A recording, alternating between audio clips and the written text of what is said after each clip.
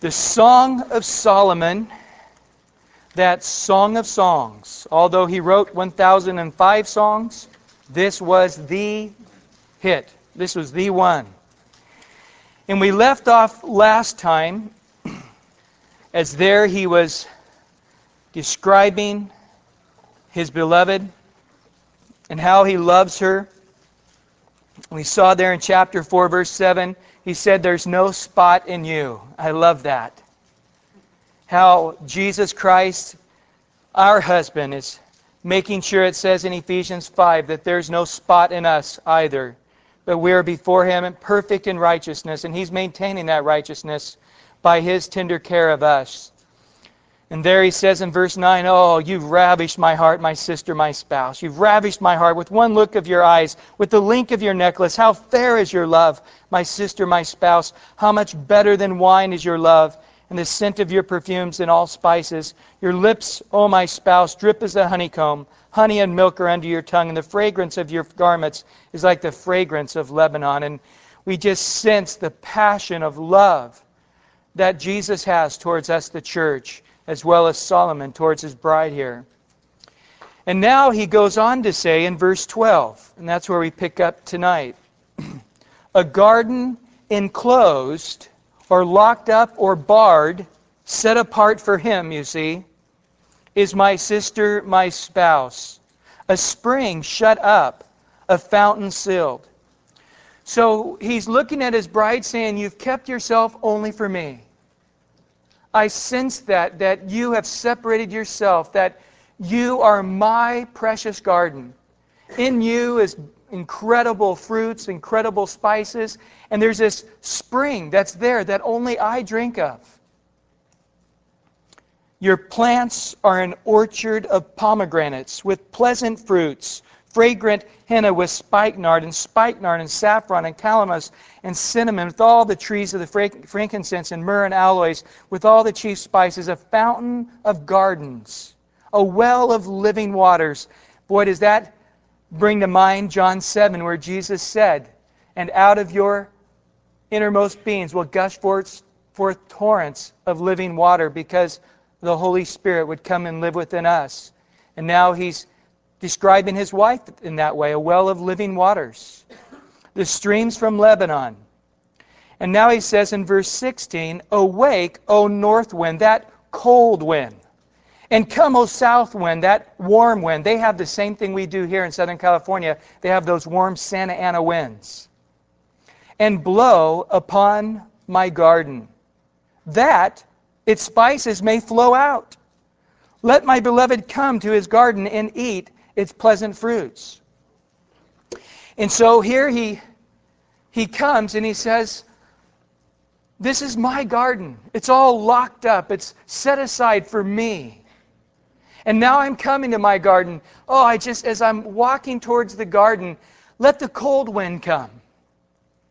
You know, there's times in our walk when the cold times come, don't they? I hate the cold times. I hate going through the valleys. I hate going through those times where I read the Word and I feel like I didn't get anything out of it. And I pray and it's like the heavens are shut up. And I try to worship and my heart is numb. And I know that God allows us to go through those cold times, that we are doing what we're doing by faith. We're not being swept along by emotion. We're not being swept along by just the feelings of our flesh. But in reality, I have to question myself, why do I lift my hands? Because I don't feel it right now. I would rather just put my hands down and cross my arms and give a big yawn right now. Why am I not going to do that? Because the Bible tells me to lift my hands unto His name, to declare His loving kindness. And oh, how His loving kindness is so great, even though I don't feel it right now. I know His loving kindness is great. It says, clap your hands unto the Lord, shout unto God with the voice of triumph. Why am I doing it? Why am I spending time in the Word? I don't feel like I'm getting anything out of it. Because God's Word tells me to abide in His Word daily. And so in those cold seasons, let the wind blow. And what's going to come out of it? Well, we're going to know, aren't we? There's a lot of people that can walk with the Lord in the good times. There's a lot of people that can walk in the Lord when the feelings are there and everything seems to be flowing great in their life, but then all of a sudden we hit those cold, hard times. What comes out? I hope it's the same beautiful fragrance. I hope it's the same beautiful smell of fruitfulness even when that cold wind's blowing. And then, of course, when the warm wind blows, we love that. So nice and warm and just the joyful time. And he says, let it be blowing out. So as I'm coming there, as I'm approaching the garden, I can smell the various scents. And, you know, I grew up in Central California, and I used to love to go down where the orange trees were. I used to have a motorcycle. I used to just go down the orchards, just screaming down the orchards. But I just loved that smell of the orange trees. I just loved the freshness. Or to go out into a rose garden in the springtime. What a beautiful smell. And here he's saying, come now. And as the wind begins to blow, let me smell it. And then I want to come to my garden, and man, I want to eat up of it. Now, the Bible tells us to be fruitful. You say, right, I need to be fruitful, but why? It's not so you can eat of your fruit. The orange tree is not fruitful so we can have oranges. The orange tree is fruitful that others might be refreshed, that others might be blessed, that others might taste of the sweetness and enjoy that fruit. In the same way, why am I living an obedient life? Why am I sacrificing and consecrating and sanctifying myself before God? For Him. Well, gee, I'm denying myself and sacrificing and things are still hard. You're not being fruitful for you.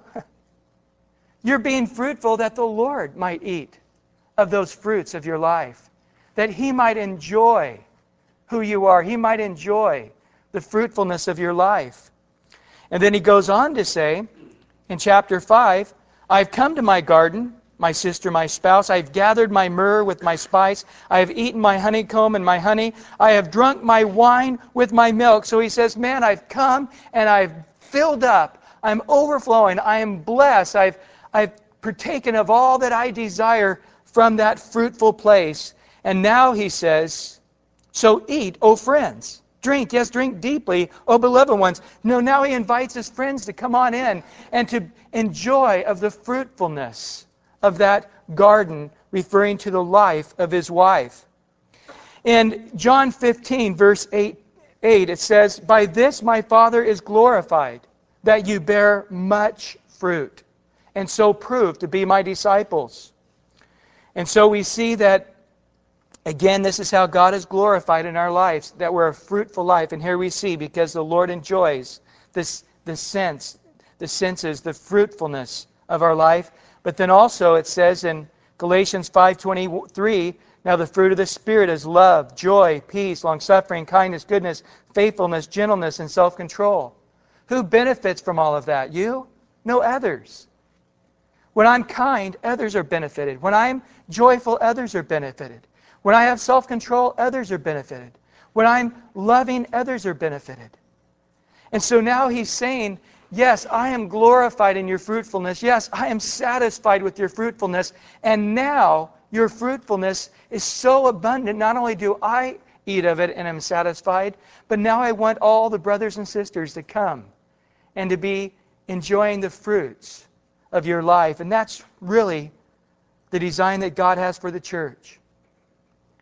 That we, through speaking love one to another, would see the body of Christ grow up together into that fruitful body that the Lord so desires us to be. Well, in verse 2, we have a very similar scenario as happened last week. Do you remember last week, there in chapter 2, verse 8, he was saying, he was leaping upon the mountains, and he came to his bride and he said, hey, wake up and come on up on the mountain. And it's springtime. And she says, I'm going to go back to sleep. And then she woke up at nighttime. And she's looking all around frantically and can't find him. And boy, and when she found him, she grabbed on and she says, I'm never letting you go again. That's not going to ever happen again. Well, it did happen again. In Chapter 5, verse 2, I sleep, but my heart is awake. It is the voice of my beloved. He knocks, saying, open for me, my sister, my love, my dove, my perfect one. Listen how gently and loving Jesus is speaking to us. For my head is covered with dew, and my locks with the drops of the night. He's been out all night long, and the dew of the night being out with the sheep is upon him.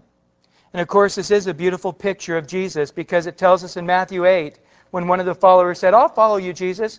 He said, foxes have holes, birds of the air have nests, but the Son of Man has nowhere to lay his head.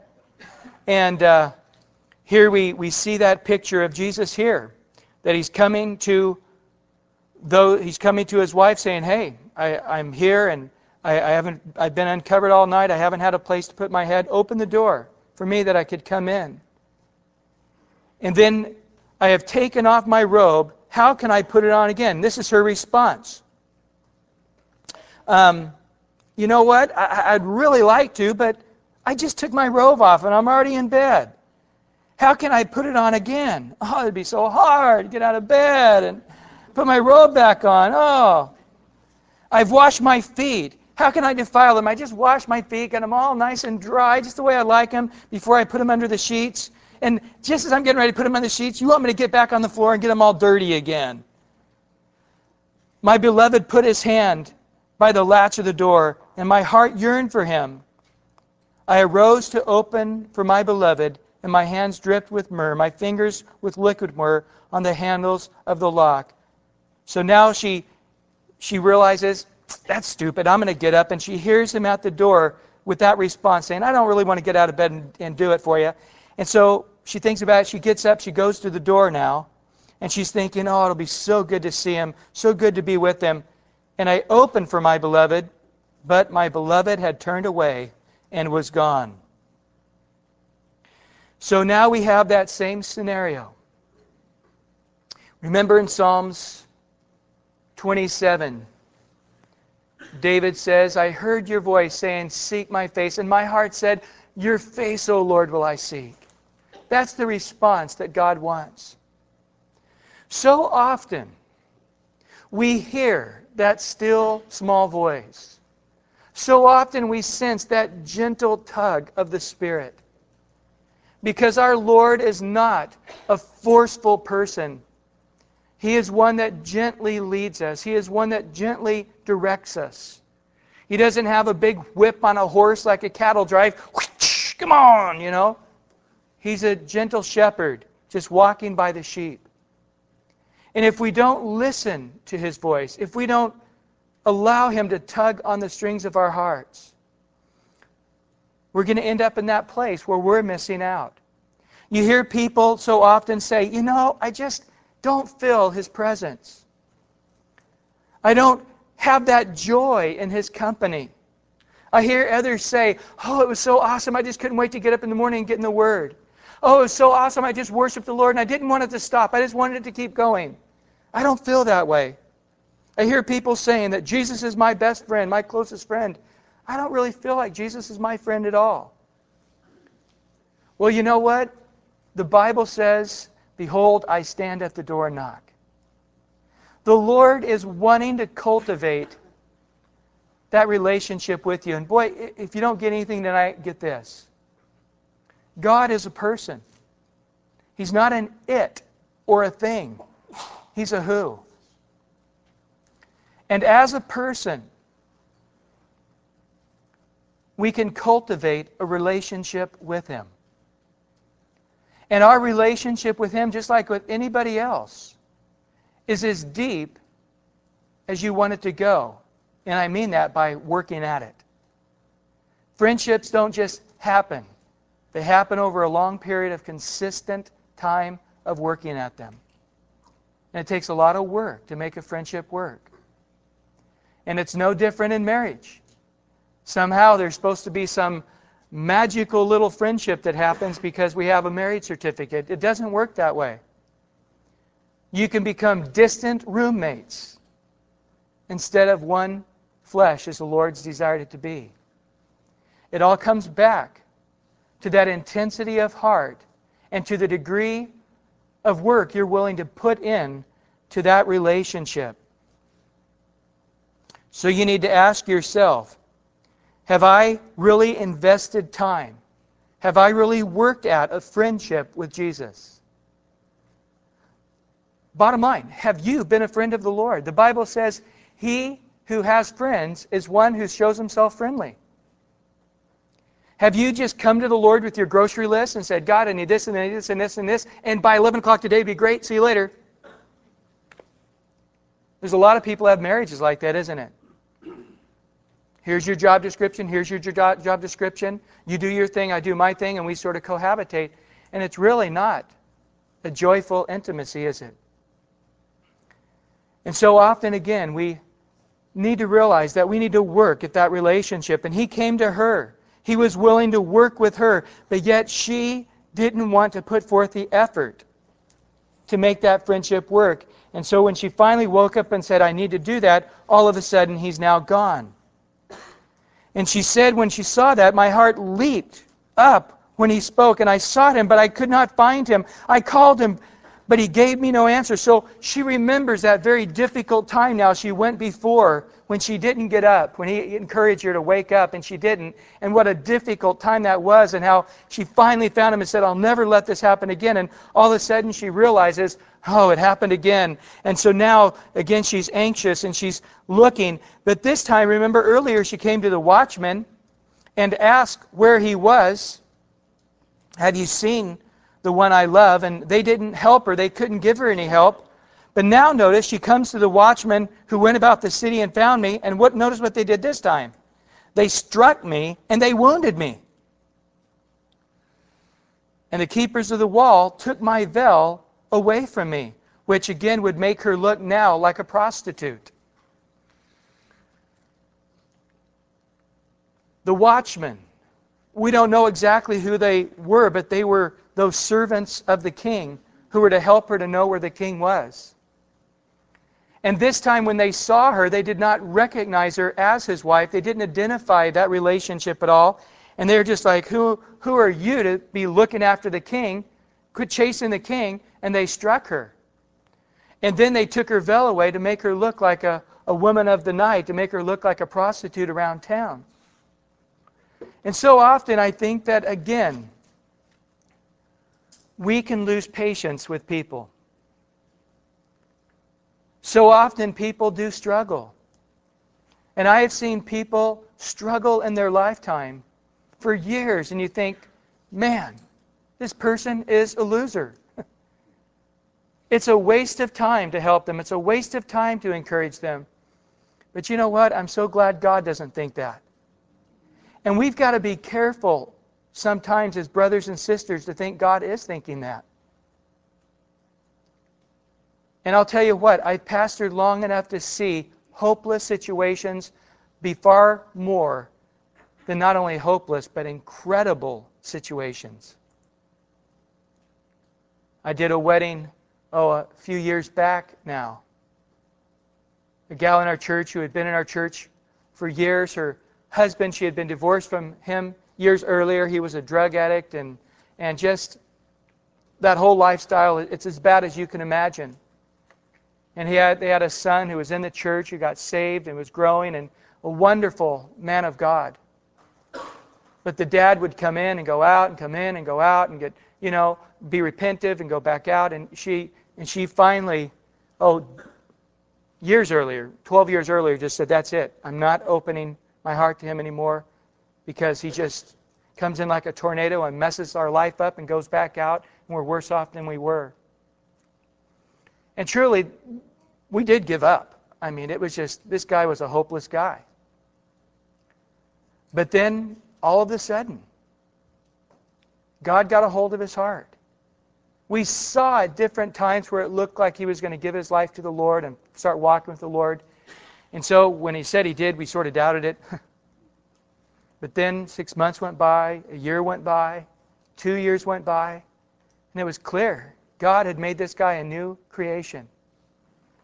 Just about a year and a half ago, 2 years ago, after 19 years of being divorced, they got remarried. And you look at that and you just say, Wow. And how we need to wake up and realize, you know what? As much as we want to beat up guys and just say, would you go away? Would you leave us alone? We're tired of you messing with us. We're tired of you coming in and going out. We're tired of your failings and hurting everybody when you fell. How we would just like to sort of beat them up, but we got to be careful. And to realize that love is long-suffering. And love believes all things, hopes all things, endures all things. And you know what? By the grace of God, people do change. Only by the grace of God and only by the power of His Spirit. Outside of that, people are pretty much the same. But God does change people. And so, here this time they mistreat her, and let's make sure that we never do that. And then she cries out, I charge you, O daughters of Jerusalem, if you find my beloved, that you tell him I am lovesick. So now she says to the believers, those virgins who have been following this whole situation, she says, let him know. I repent. I'm sorry I didn't open the door to him. I'm sorry I said, my feet are going to get all dirty and I'm already in bed and I don't want to put my robe back on. Tell him I'm sorry. I'm lovesick. I wish I had never done it. That's not my real heart.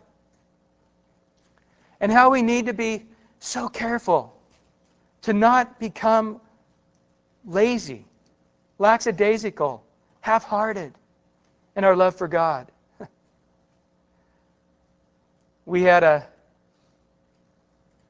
town meeting here about this property. We actually have, you could pray for it, July 26th, where we are petitioning the county to be able to have 250 kids at the school here. And actually be able to enlarge into, we had bought some acreage up there and acreage here years back, and we're combining it all now, and something that's been in the works for 4 years, and the county finally is getting it all together for us. But we went to a meeting, and somebody said, yeah, they're parking up across the street, up on the hill. And somebody gets all irate, well, they can't do that. And somebody said, there's no way anybody's going to park that far away and walk all the way down that hill to church. Without saying anything, silence. But that was their mind. There's no way anybody's going to park in the dirt, walk all the way down to go to church. There's no way. Yet they didn't know that those 2.5 acres we were filling up with about 200 cars every Sunday when we met here on Sundays. And I love that. People weren't saying, well, I'll get my feet all dirty if I park here. Forget it. Let's get out of here and go home. But yet there was that diligence. And I really saw that in that season. I felt horrible, to be honest with you, going, God, I just hate that. I hate that people are parking in the dirt and it starts to rain a little bit and And the Lord just spoke to my heart and said, you know what? It's my test. It's me working on hearts. And I said, okay, God, you do what you want to do in your season. In the same way, I often say, man, those guys are down there at 6:37 every morning setting up the gymnasium. Group of guys afterwards staying around tearing down. And I sometimes just hurt for those guys because they're there week in, week out. Going for it, serving. And again, the Lord just speaking to my heart. You know what? It's me. I'm testing the hearts. I'm testing the faithfulness. I'm working on them to be servants, that they truly might lead my people. And so the Lord will come and inconvenience us.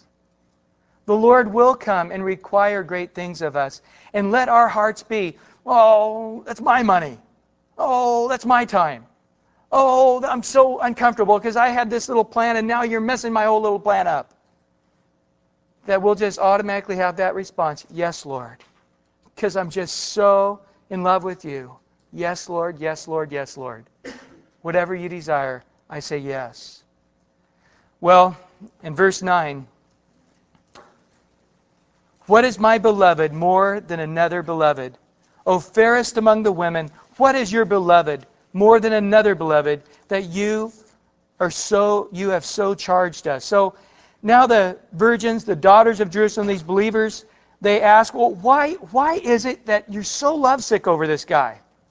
Why is it that you are always talking about him and longing for him and asking us to help you find him? And now she gives a description, as he had given a description of her back in chapter 4. Now she gives a description of him. And in verse 10, she says, "My beloved is white and ruddy." He is white. He is pure. There is no fault found in our Lord Jesus Christ. No sin. Although he was tempted in all ways as we are, yet he was without sin. He is ruddy. The word ruddy there is red, or literally, it means to show blood. The root word of ruddy is to show blood, and I love this. He is pure. And again, he shows blood. He's red from what? From being our sacrifice. Jesus, who died on the cross for us. He is chief, or he is distinguished. He stands out from 10,000. There's none like him. You can go and study through history. There is no one in all of history who has changed the course of history as Jesus Christ. It's the year 2002 right now throughout the entire world because Jesus Christ walked the face of this earth 2002 years ago. And now when you study history, you have the time before Jesus Christ, the BC, and you have the time after Christ, AD. Now they're trying to change it to say BCE, before the Common Era. But ask the historian, what's the Common Era? Well, it's just when everybody came to agree on what? What exactly did they all get together and make a Common Era about? No. Even though they try to rewrite history, they can't change the facts. And the facts are that the entire world's dating system for hundreds of years have been based upon Jesus Christ walking the face of this earth. There's none like him. His head is like the finest gold. And if you've been with us through the Old Testament, you know gold is the metal of royalty. It says in Colossians chapter 2, there in verse 9, it tells us, "For in him, Jesus, dwells all the fullness of the Godhead bodily, and you are complete in him, who is the head of all principalities and powers." He is the head, and we are complete as we grab on and hold on to Jesus, the head of all things. And his locks, referring to his hair, are wavy and black as a raven. In other words, he's not getting gray. There's no coloration in it. It's just a solid black color that does not change. And we know of our Lord, it says in Hebrews 13:8, that our God is the same yesterday, today, and forever. In James chapter 1, verse 17, it says there's no shadow of turning within him. That he is just a solid. His head is that of gold, but yet his hair is that of a life that never changes. His eyes are like doves. In other words, that gentle creature. But by the rivers of water washed with milk. So you see that dark black eye of the dove with its white surrounding it. It stands out very clear. But what do you see in the eyes of a dove? Harshness, meanness? Do you walk up to a dove and it looks like it's growling at you with its eyes? Whoa, don't touch it. Might bite you. What do you see in the eyes of a dove? A gentle creature, and you want to reach out to it and embrace it and touch it. In the same way, the eyes of our Lord are gentleness and tender mercies. It tells us in Hebrews 4, verse 14, that we have a great high priest who's passed through the heavens. We don't have a high priest who cannot sympathize with us in all our weaknesses, but quite the opposite. He's one who empathizes with us in all our weaknesses. We don't have a condemning God. We have a loving God. We have a God who there's no condemnation in him. When you look into the eyes of Jesus, it gives you hope. It doesn't cast you down in hopelessness, quite the opposite. His gentle eyes are saying, get up and walk with me again. I'll wash you and I'll forgive you. And then it goes on and says, his cheeks are like the bed of spices, banks of scented herbs. So as you go to embrace the Lord and you put your cheek next to his cheek, he has that certain scent, that certain smell. We were discussing this week with my kids as they were talking about that one girl in Utah who disappeared. They got some of her clothing and they're having the dog smell it to find her. And why are they having the dog smell her clothes? And I said, you could take somebody's clothes and wash them in a washer and dry them.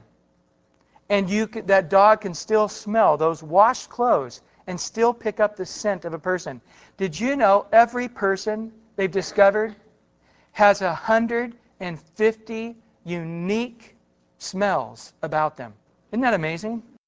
But here he's saying, as I'm pressing my cheeks upon you, as I'm hugging you, I just have that smell, that remembrance. I can remember my grandpa Newberry and being around him and that smell. It just, I can even now, there's sometimes, he's passed away many, many years ago, but there's sometimes I can catch a smell of something and immediately my mind floods back to being there with him. And so you also have those familiar smells that kindle within you a desire for that intimacy, the desire of longing. And as I have that, how I want to embrace you and be next to you, his lips are lilies dripping liquid myrrh. And again, our Lord is the Word, and he speaks that Word. It tells us in Psalms 19, verse 10, it says that his Word is more desired than gold, yea, much fine gold, sweeter than honey and the honeycomb. And I'll tell you what, the Word of God truly is that in my heart. How I just love to watch the face of our Lord and to watch him as he opens his mouth and I hear coming from his lips that sweet and precious word that fills my soul. His hands are rods of gold set with beryl. So now we see the rod of correction, the rod of iron. So yes, he is a God of love. He's a God of gentleness. He's a God that speaks forth these lovely things, but he's also a just God. And we see justice as he is the king. His hands are firm. He's not some wimp. If you were to touch the hands of God, you would find calluses, for he's a man's man. And he's a God of judgment. The Bible makes it very clear in Galatians 6, in verse 7 and 8, do not be deceived. God is not mocked, for whatever man sows, that he will also reap. For he who sows to his flesh will of the flesh reap corruption, but he who sows to the Spirit will of the Spirit reap everlasting life. God is a God not of judgment, but of justice. Right now, God is not judging anybody. Right now, God's arms are open wide to every single one. He wishes to have mercy upon all. All the Sodom and Gomorrahs in the world, the only thing they'll hear from God is not, I'm getting ready to destroy you with fire, but I want to forgive you. Turn from your wicked ways that I might heal you. God is for every single person.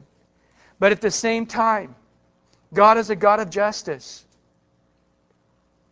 And if you go out and drink and alcohol, you'll blow out your liver. You'll mess your body up. And it's not God saying, I'm judging you, but you have reaped what you sowed, because God has built within the fabric of our universe his nature, and that nature is loving and as beautiful as it is. To go look at the awesomeness of the ocean, to hear, but you also hear the thunder of those waves. As you look at the beauty of a forest, but yet those great limbs can also break and they crash with the thunder. So God is a God, yes, of beauty and of gentleness, of love, but he's also a God of justice. He loves righteousness. He loves what's true. He loves what's fair. He loves what is just. And we need to realize that. And so often I think people say, well, God will forgive me. It doesn't matter what I do. You know what? You're right. God will forgive you. But boy, does it matter what you do. And God wants you to be blessed, not hurt. God wants your life to go forward, not be stuck where you are. And it's that where you come to understand he's also a God of justice.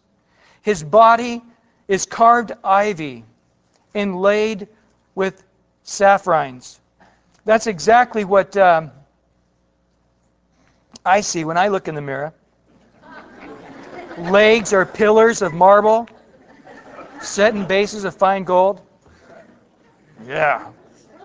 And the word here for body in the King James actually translates it belly.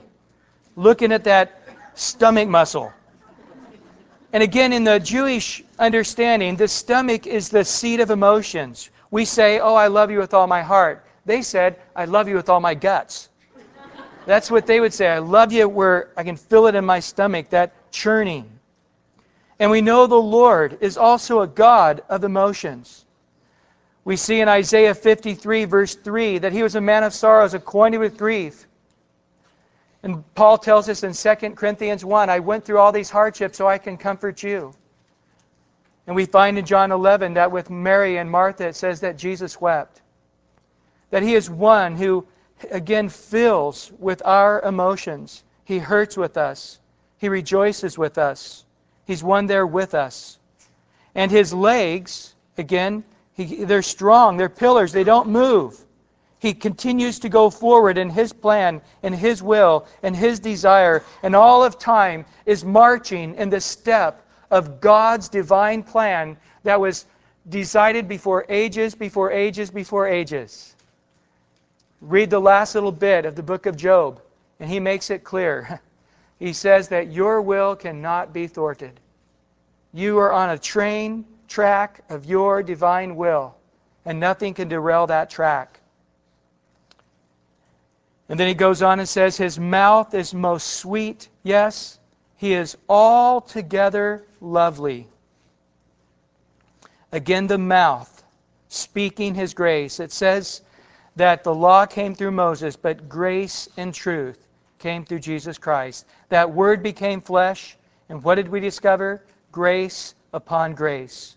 His mouth is speaking those sweet things, and He is altogether. Notice, He's the only one altogether. The rest of us really aren't altogether. No matter how altogether we may look, there's some areas in our life that are just not altogether. But Jesus says, I will be your peace. The Hebrew word is shalom, which has that understanding. Healing, wholeness, completeness, entirety. Jesus saying, I will make you altogether like me, who's altogether. And that's where the Lord wants to make us, put us in our right mind, clothed at His feet, saying, Jesus, I want to be with you. And that's the Lord's desire for every one of us, that we also would be with Him all together. And when He's all together, it's lovely. And when we're all together, it's also lovely.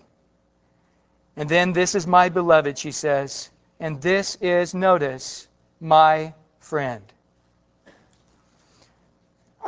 On the relationship aspect, that's really what the gals desire. That's really what the wife desires in the husband, is a companion, a friend. And here she sensed that in her husband. Jesus made it clear to His disciples. In John 15, He says, No longer do I call you servants, for a servant does not know what his master is doing. But I have called you friends. For all things that I heard from my Father, I've made known to you. And really, that's what friendship in a nutshell is. Taking the time and communicating, talking. And you guys who are married, just ask yourself, do I take the time to talk to my wife? Do I take the time to tell her what I'm doing? Do I take the time to share what's going on in our day? When sin came in the world, we fell, and we are fallen creatures. And there's a part of a guy that is just still very fallen and very lame. And guys just don't like to talk about stuff. We just will sort of keep going along until things are just so horrible, we have to yell at each other a little bit. Okay, okay, now we got to figure it out. And we go forward. But gals, you see, that one aspect of the nature of God is still intact. And they want to know, how was your day? What happened in your day? Really, how did that make you feel? What are you thinking? Guys have no problem. Guys have no problem going, I don't know. Got any food? What's the drink? Want to go play basketball? But really, as the Bible says, as we submit one to another in the fear of God, that's really where we start to grow. And here our Lord is one who communicates.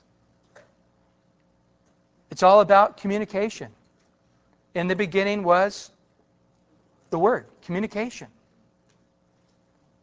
And the Lord communicated to us, and He continues to communicate to us. And that's how our whole relationship is based on. He communicates to us through the Word. We communicate to Him through prayer. And by His Spirit, He speaks to our heart. It's all about communication. And that's how we come closer to Him. That's how we prosper in Him. That's how we continue to mature in Him, is through communication. And she says, He's altogether lovely, and you know what? Yes, he's my lover. Yes, He's my beloved. Yes, but more than that, we're friends. We really aren't just stuck with each other. We really enjoy each other. And she had this sense that He really was her friend. And then she says, "Oh, daughters of Jerusalem." In other words, be envious. It's great what I have. Well, in chapter 6, where has my beloved gone, O fairest among women? Where is your beloved turned aside? So now the daughters are speaking. Where is your beloved? Where did he go? Where did he turn aside? That we may seek him with you. Man, we want to know this guy. We want to meet this guy. We want to be around this guy. Where did he go? And now as she questions, as they question her, where is he? She realizes he's not gone anywhere. I know exactly where he is. My beloved has gone in his garden. You know, so often we feel like God has forsaken us. God has left us. But He has never left us. The Bible has given us that promise. He will never leave us or forsake us. And if you're looking around for the presence of God, it's not that He's gone anywhere. It's that you have gone away from Him. He's the same yesterday, today, and forever. His passion, His love, His desire, His longing for you does not go up and down. It's yours that goes up and down. So she's looking everywhere. Oh, where am I going to find God? Where am I going to find Him? Where can I have Him? And then they say, man, why are you so wanting this guy? Come on, let's go drinking. Come on, let's go to the beach. Come on, let's go to the movies. Why is it that you need to have this guy? What is so incredible about him that you have to have him? And then she describes him. She's going, then they all say, let's go find him. Where can we find him? I want him too. And then she realizes, as she's questioned, he's in the garden. Of course he's in the garden. To the beds of the spices, to feed his flock in the gardens, and to gather lilies. Oh, I am my beloved's, and my beloved is mine. He feeds his flock among the lilies. I know exactly where he is, where he always is. And all I have to do is go and join him where he is. He's truly my beloved. He truly has never left me, nor forsaken me. And now the Lord speaks. Oh, my beloved, you are beautiful as Tirzah. The name Tirzah is delightsomeness, or to be pleased with. You are beautiful, and I am pleased with you. So often, we stumble, we fall, we're not where we should be, we're not what we should be. And we start thinking, oh, God must think I'm horrible. God must think He just wants to get rid of me. Sorry He got stuck with me. But it tells us in Psalms 103, the Lord knows our frame. As a father pities his child, so the Lord pities us. And ahead of time, He crowned us with loving kindness and tender mercies.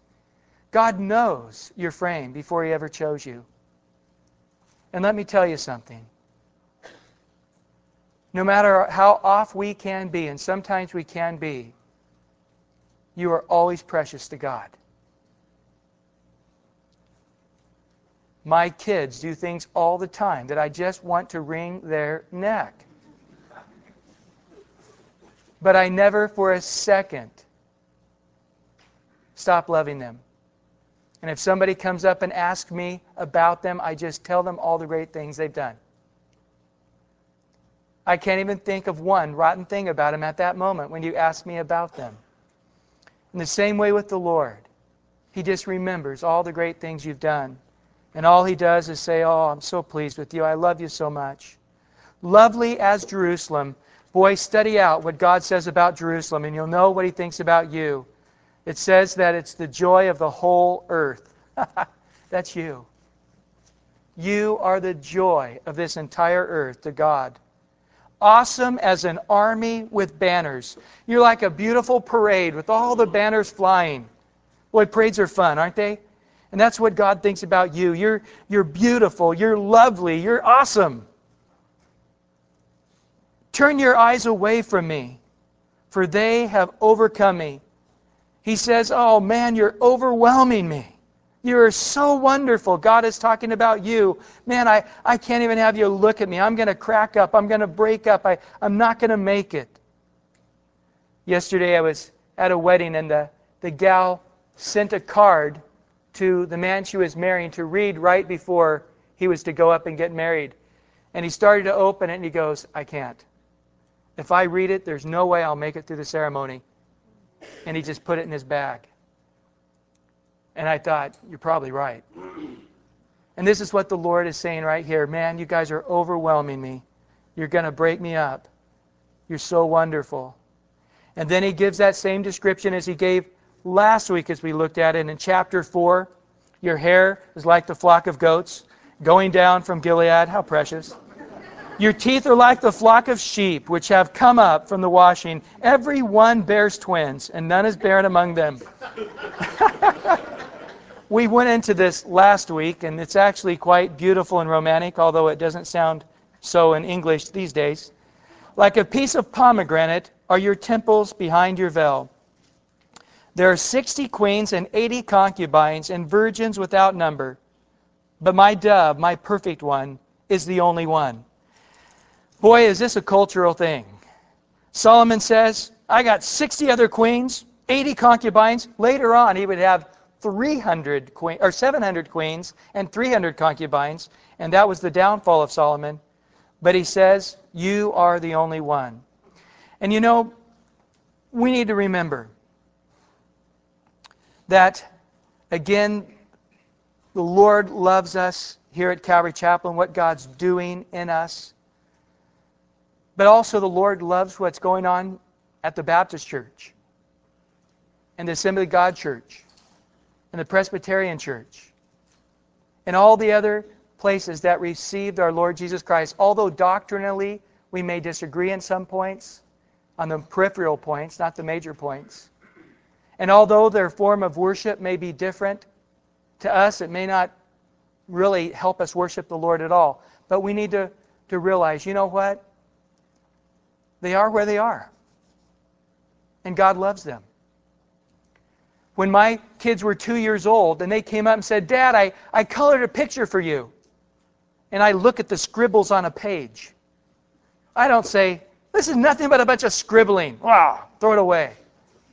What do? I say, oh man, that's awesome, that's great.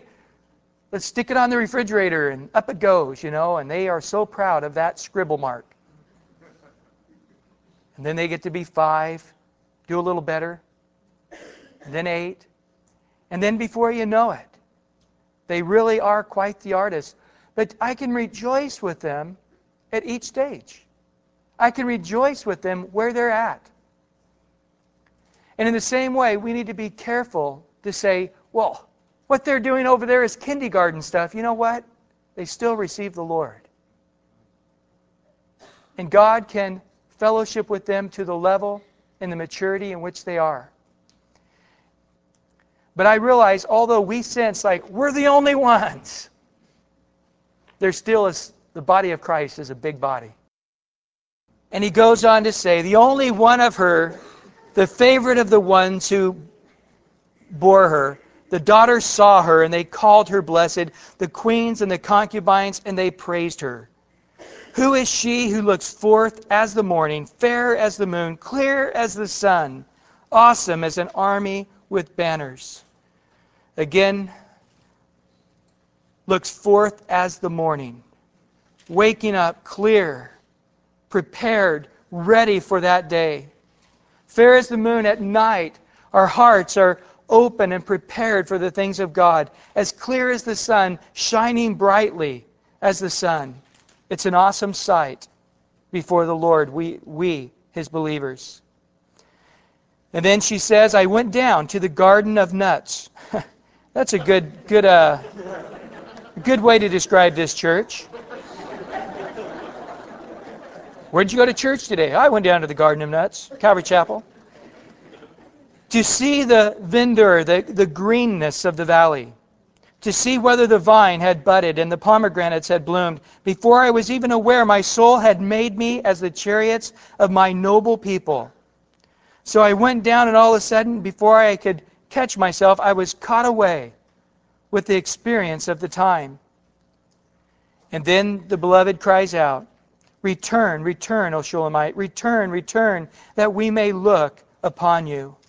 Come on back home. Leave that garden area. Come back to us that we might look upon you. What would you see in the Shulamite? As it were, the dance of the two camps, or the double camps.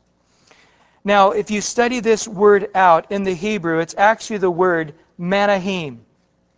And the first time it's ever used is in Genesis chapter 32, verse 1 and 2. And it's the place where Jacob is fleeing from Laban. And at the end of chapter 31, he left Laban. And Laban said, don't come back this way or I'll kill you.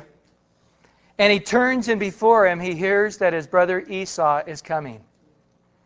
And in chapter 32, verse 1 and 2, so Jacob went on his way, and the angels of God met him. When Jacob saw them, he said, This is God's camp. And he called the name of that place Manahim, or double camps. In other words, he thought, oh boy, I barely escaped with my life with Laban. And then he turns around and, here comes Esau to kill me, who I stole his birthright and fled for my life.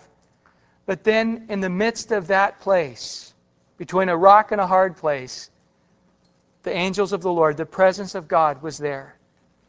And he realized, this isn't just my camp. The Lord's here.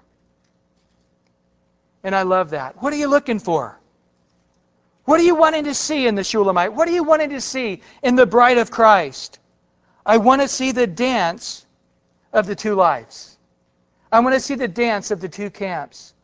In other words, yes, you're in human flesh. Yes, you make mistakes. Yes, you very much look like a sinner because you are a sinner. But at the same time, I see God in you. At the same time, I see the love of God in you. At the same time, I see the fruitfulness of God in you. And so to others, it looks like you're stumbling around, but to God, you're dancing before Him. One place in the world, in sinful flesh, but yet your life has been born again, changed again. And even though you're in sinful flesh, fighting a losing battle, the things we don't want to do, we do. The things we do want to do, we don't do. Oh, wretched man that I am. But yet we stay in human flesh. How many times do you just sort of go, Lord, take me out of here. Haven't I done enough? Take me home.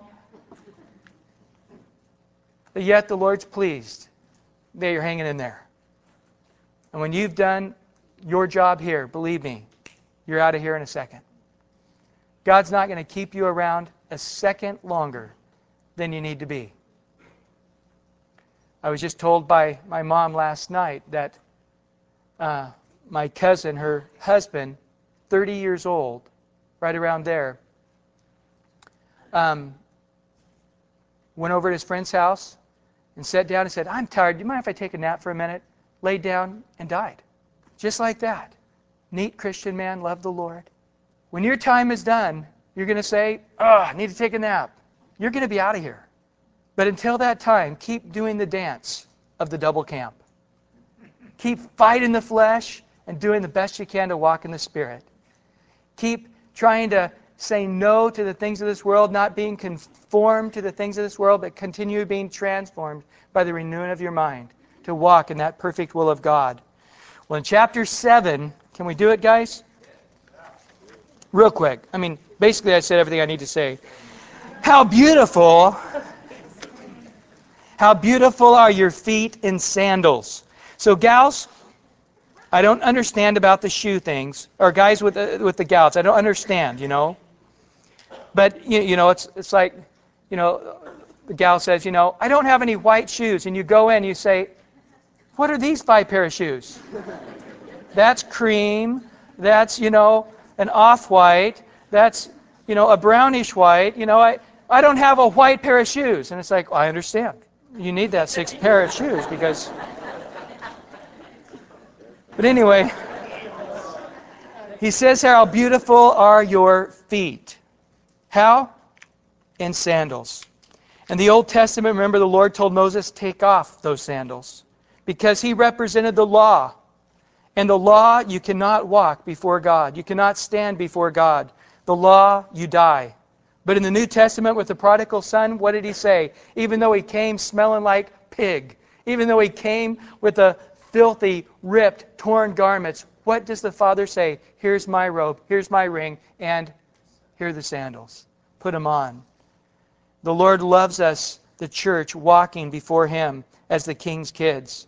O prince's daughter, the curves of your thighs are like jewels. In other words, you're a moral person. You're not being an immoral person. The work of the hands are a skillful workman. I see that you're doing the will of God and the Spirit of God's with you and you're operating in skill. Your navel is rounded goblet. It lacks no blended beverage. In other words, again, the stomach is referring to the core of that person, the navel in which they were born from. It's saying the very essence, the very roots of your life are not mixed.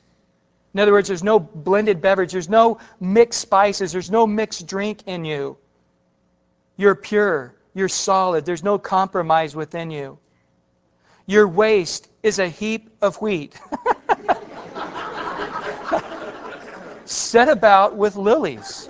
So picture hips of wheat with a bunch of lilies around it. Again, as you study through the Scriptures, the Lord compares us as believers as wheat. In other words, you're fruitful. Your life is fruitful. And it's not just a thing that you eat, but it's also beautiful. So yes, you're hardworking. Yes, you're fruitful. But there's a beauty in your fruitfulness. And again, as we looked at last week, your 2 breasts are like 2 fawns, twins of the gazelle. In other words, you have a fruitful life that is giving out to others. Your neck is like an ivory tower. Your eyes are like the pools in Heshbon by the gate of Bath Rabbim. Your nose is like the Tower of Lebanon,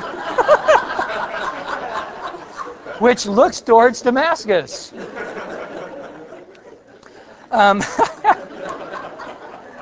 Again, in this culture, to have a pug nose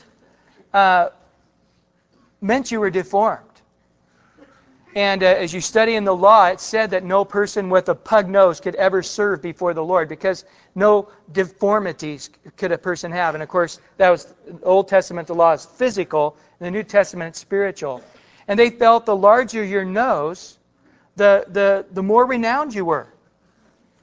The more, that's a sign of royalty and nobility. And you also can smell better. And so that's the way they thought. So man, you've got this pronounced royal-looking nose. And again, it's in reference to your senses. You're sensing what's happening, what's going on around you. Your head crowns you like Mount Carmel, and the hair of your head is like purple. A king is held captive by your tresses. In other words, your hair is that of royalty, and I'm held in, it's like a big trench. I'm held captive by you. You got me in your ditch, and I can't get out. You've got me where you need me, and I can't escape you because of your great beauty.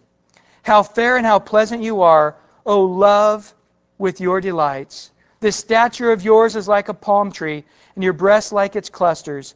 I said, I will go up to the palm tree, and I will take hold of its branches.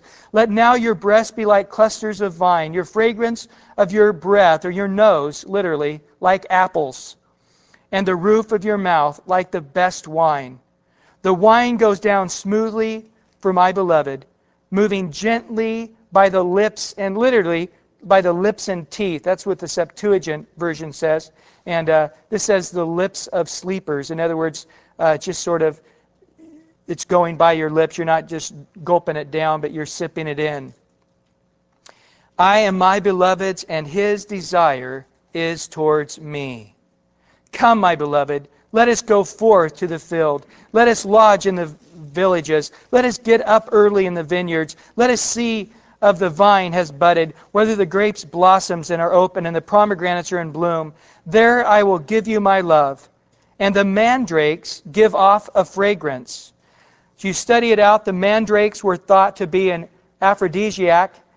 In Genesis chapter 30, verse 14, when Leah was having a hard time conceiving, Reuben brought her mandrakes, and then the sisters quarreled over those mandrakes because they felt it was basically an aphrodisiac to help you get pregnant as well.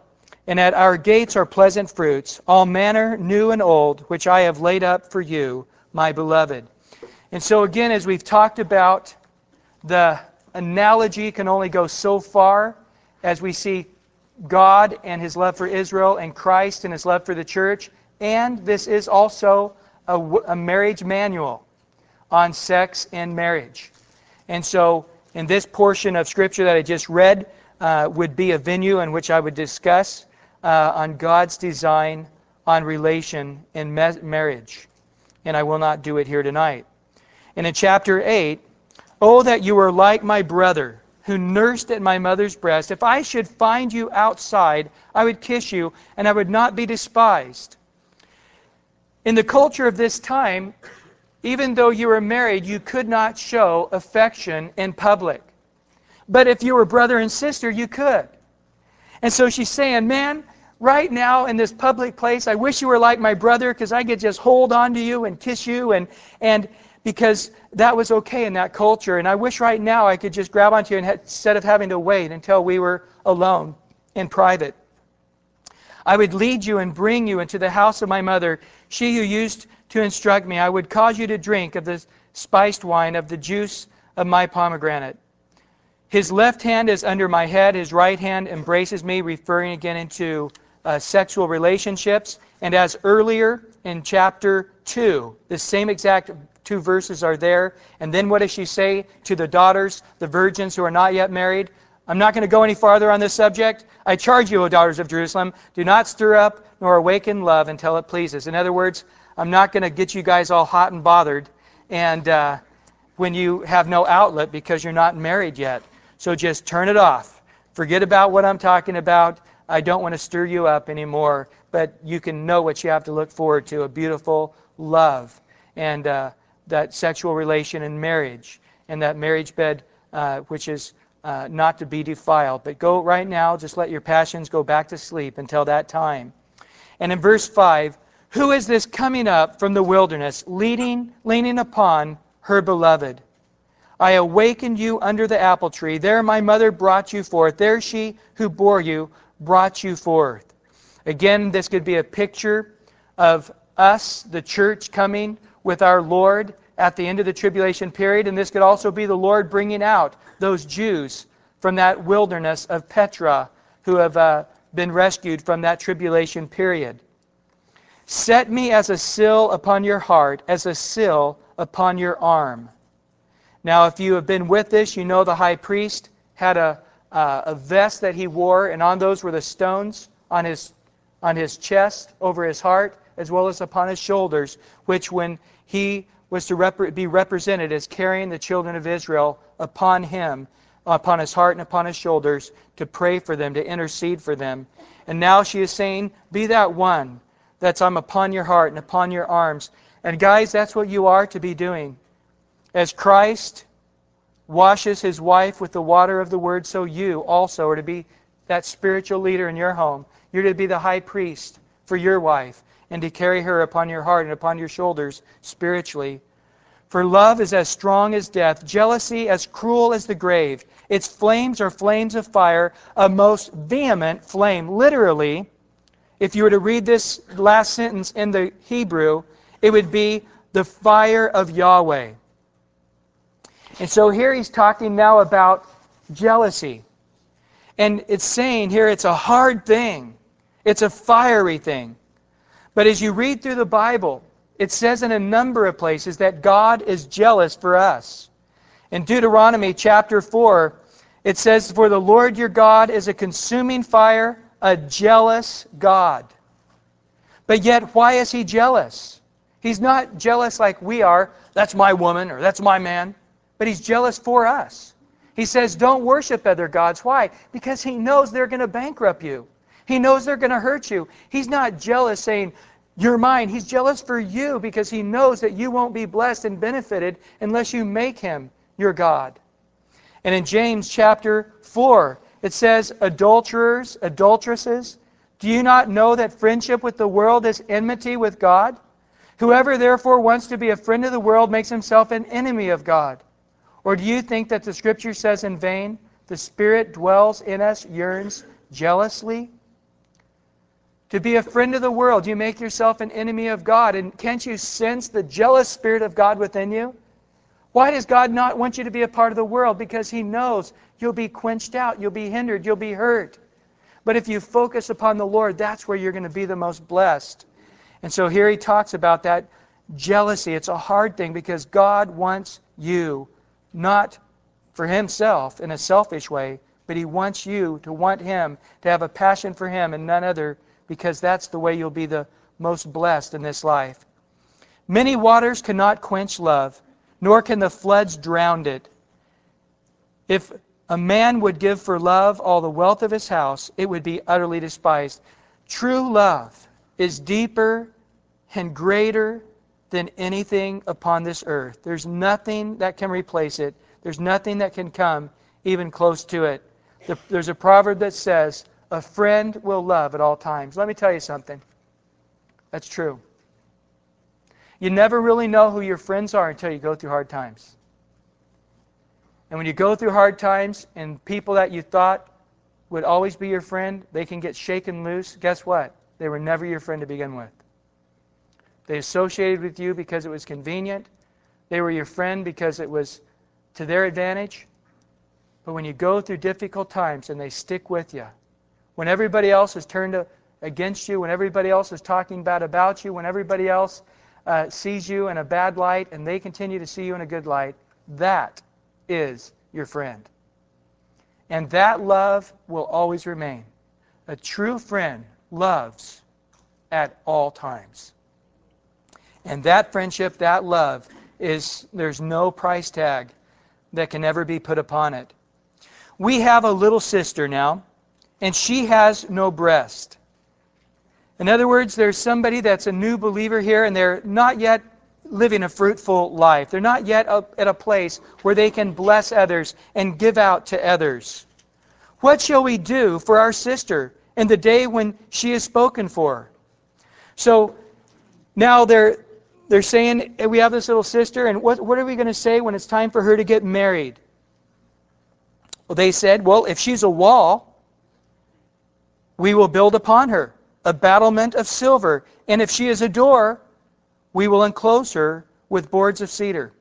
So in other words, if she has kept herself pure, she's not been a door and opened herself up to other men, referring sexually. In other words, she's a virgin. She's kept herself pure. If she's a wall, that's something we can build on. That's something we can work with. That's something we can see go forward. But if she is a person who has given herself to other men and she's not kept herself pure, then we need to enclose her and board her up. We need to have a season where we can help her establish a character and a life of purity. It says over in 2 Timothy chapter 2, verse 19. It says, nevertheless, a solid foundation of God stands, having this seal. The Lord knows those who are His. Let everyone who names the name of Christ depart from iniquity. For in a great house there are not only vessels of gold and silver, but also of wood and clay, some for honor and some for dishonor. Therefore, if anyone cleanses himself from the latter, he will be a vessel for honor, sanctified, useful for the master, prepared for every good work. Therefore, flee also youthful lust. Pursue righteousness, faith, love, peace with those who call on the Lord out of a pure heart. So there's some amongst us who are not vessels of gold and silver, sanctified, set apart for the master's use. But in God's house, there's not only vessels of gold and silver, but also of clay and earthenware. Some vessels are great vessels of value and of honor, and they're fruitful. And there's other vessels that are in God's house. It says in 1 Corinthians 3, when the fire tests our lives, it says that all will be burned up except for the foundation. All is lost, but yet they are saved. Who do we need to be? It says, flee youthful lust. Get away from those things. Be a wall to the world. Build a wall between you and the world. Don't have a door to the lust of the flesh and the lust of the eyes and the things of this world. Shut that out so you can be sanctified, purified, set apart for the master's use. Now she speaks up and says, I am a wall, and my breasts are like towers. I am a fruitful person. I have matured to that place where I can give out. You brothers of mine can't see me for what I've grown into. Then I became in his eyes as one who found peace. Solomon had a vineyard at Bel Harmon. He leases the vineyard to keepers. Every one was to bring for its fruit 1,000 silver coins. My own vineyard is before me. So he says he has a vineyard. God has his church. And in that church, it's full of people that are bearing much fruit. People that are bringing in much money, so to speak, if you would, storing up treasure in heaven, preparing themselves. And she says, I'm a part of that. Oh, that Solomon may have 1,000 just for me alone. And those who tend its fruits, 200. So may I be one that unto God is as fruitful as all the other church combined. And may my life be so fruitful that I can give out to others as well. Not 100-fold, but 200-fold. You who dwell in the gardens, the companions listen for your voice. Let me hear it. So here they come and now speak to all of us in the garden here tonight. And here we are. It says, let it be known about these things. We need to have a season where we can help her establish a character and a life of purity. It says over in 2 Timothy chapter 2, verse 19. It says, nevertheless, the solid foundation of God stands, having this seal. The Lord knows those who are his. Let everyone who names the name of Christ depart from iniquity. For in a great house there are not only vessels of gold and silver, but also of wood and clay, some for honor and some for dishonor. Therefore, if anyone cleanses himself from the latter, he will be a vessel for honor, sanctified, useful for the master, prepared for every good work. Therefore, flee also youthful lust. Pursue righteousness, faith, love, peace with those who call on the Lord out of a pure heart. So there's some amongst us who are not vessels of gold and silver, sanctified, set apart for the master's use. But in God's house, there's not only vessels of gold and silver, but also of clay and earthenware. Some vessels are great vessels of value and of honor, and they're fruitful. And there's other vessels that are in God's house. It says in 1 Corinthians 3, when the fire tests our lives, it says that all will be burned up except for the foundation. All is lost, but yet they are saved. Who do we need to be? It says, flee youthful lust. Get away from those things. Be a wall to the world. Build a wall between you and the world. Don't have a door to the lust of the flesh and the lust of the eyes and the things of this world. Shut that out so you can be sanctified, purified, set apart for the master's use. Now she speaks up and says, I am a wall, And my breasts are like towers. I am a fruitful person. I have matured to that place where I can give out. You brothers of mine can't see me for what I've grown into. Then I became in his eyes as one who found peace. Solomon had a vineyard at Bel Harmon. He leases the vineyard to keepers. Every one was to bring for its fruit 1,000 silver coins. My own vineyard is before me. So he says he has a vineyard. God has his church. And in that church, it's full of people that are bearing much fruit. People that are bringing in much money, so to speak, if you would, storing up treasure in heaven, preparing themselves. And she says, I'm a part of that. Oh, that Solomon may have 1,000 just for me alone.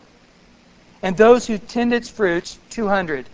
So may I be one that unto God is as fruitful as all the other church combined. And may my life be so fruitful that I can give out to others as well. Not 100-fold, but 200-fold. You who dwell in the gardens, the companions listen for your voice. Let me hear it. So here they come and now speak to all of us in the garden here tonight. And here we are. It says, let it be known about these things. About what things? About the great intimacy we have with Christ. About his great passion and love and desire for us. And then it ends in verse 14, make haste, my beloved. Interesting, the Bible ends in the same way. In Revelation, the Spirit and the bride says, come. Let him who hears say, come. Let him who thirsts come. Whoever desires, let him take of the water of life freely. And then in Revelation 22, verse 20 and 21, he who testifies to these things says, surely I am coming quickly. Amen. Even so, come, Lord Jesus. And so here we say, make haste, O my beloved, come. Lord Jesus, come. And be like a gazelle or a young stag on the mountains of spices. And that's exactly the way the Lord's going to come back. The next time Jesus said, you see me coming. Hold on just a minute, guys. You're making a little too much noise. He says right before, when we see the Lord coming, he won't say, you've got to go out there and find him there. You'll find him there. But as the lightning flashes through the sky, so you will see him coming. The next time the Lord comes to this earth, we, the church, are going to come with him. He's going to come springing out of the sky and landing upon the Mount of Olives. And right now our hearts are, come, Lord Jesus. The Bible says that we need to be prepared for his coming. The Bible says, watch and pray that you are counted worthy for that day. And so tonight, as always, we're going to spend some time seeking the face of God, that our hearts would be right, that our lives would be prepared, and that more than that, that we would be a fruitful garden that others can eat of, and that we would truly be saying to one another, speaking it out concerning about Jesus. Lord, we do thank you for your word tonight, and we thank you again for the great insights and fruitfulness of this book. And Lord, we do ask in Jesus' name that we would have that intimate relationship with you. We hear of your passion and your love and your desire. You didn't leave it saying, I'm the shepherd and you're the sheep, period. Or I'm the father and you're the child. And that's the only analogy I want you to have. But you've gone far beyond that. You said we as the church is the bride. And you said the bride should be crying out, saying, come. That you desire us intimately. You want us in a very special way as a husband and a wife become one together, that we also would be one in unity with you. Lord, we hear your heart of desire, of passion. Come away, my love. Come away, my fair one. And let us now rise up tonight and say, I am my beloved's and he is mine. And I will enter into that inner chamber with him. Let us come. Raise us up, Lord, to be men and women of God. And let this place be, as you have desired, a house of prayer. We thank you for the house of teaching. We thank you for the house of worship. But we know what your true desire is, that first of all, prayers, supplication with thanksgiving would be made. And that this house would be a house of prayer.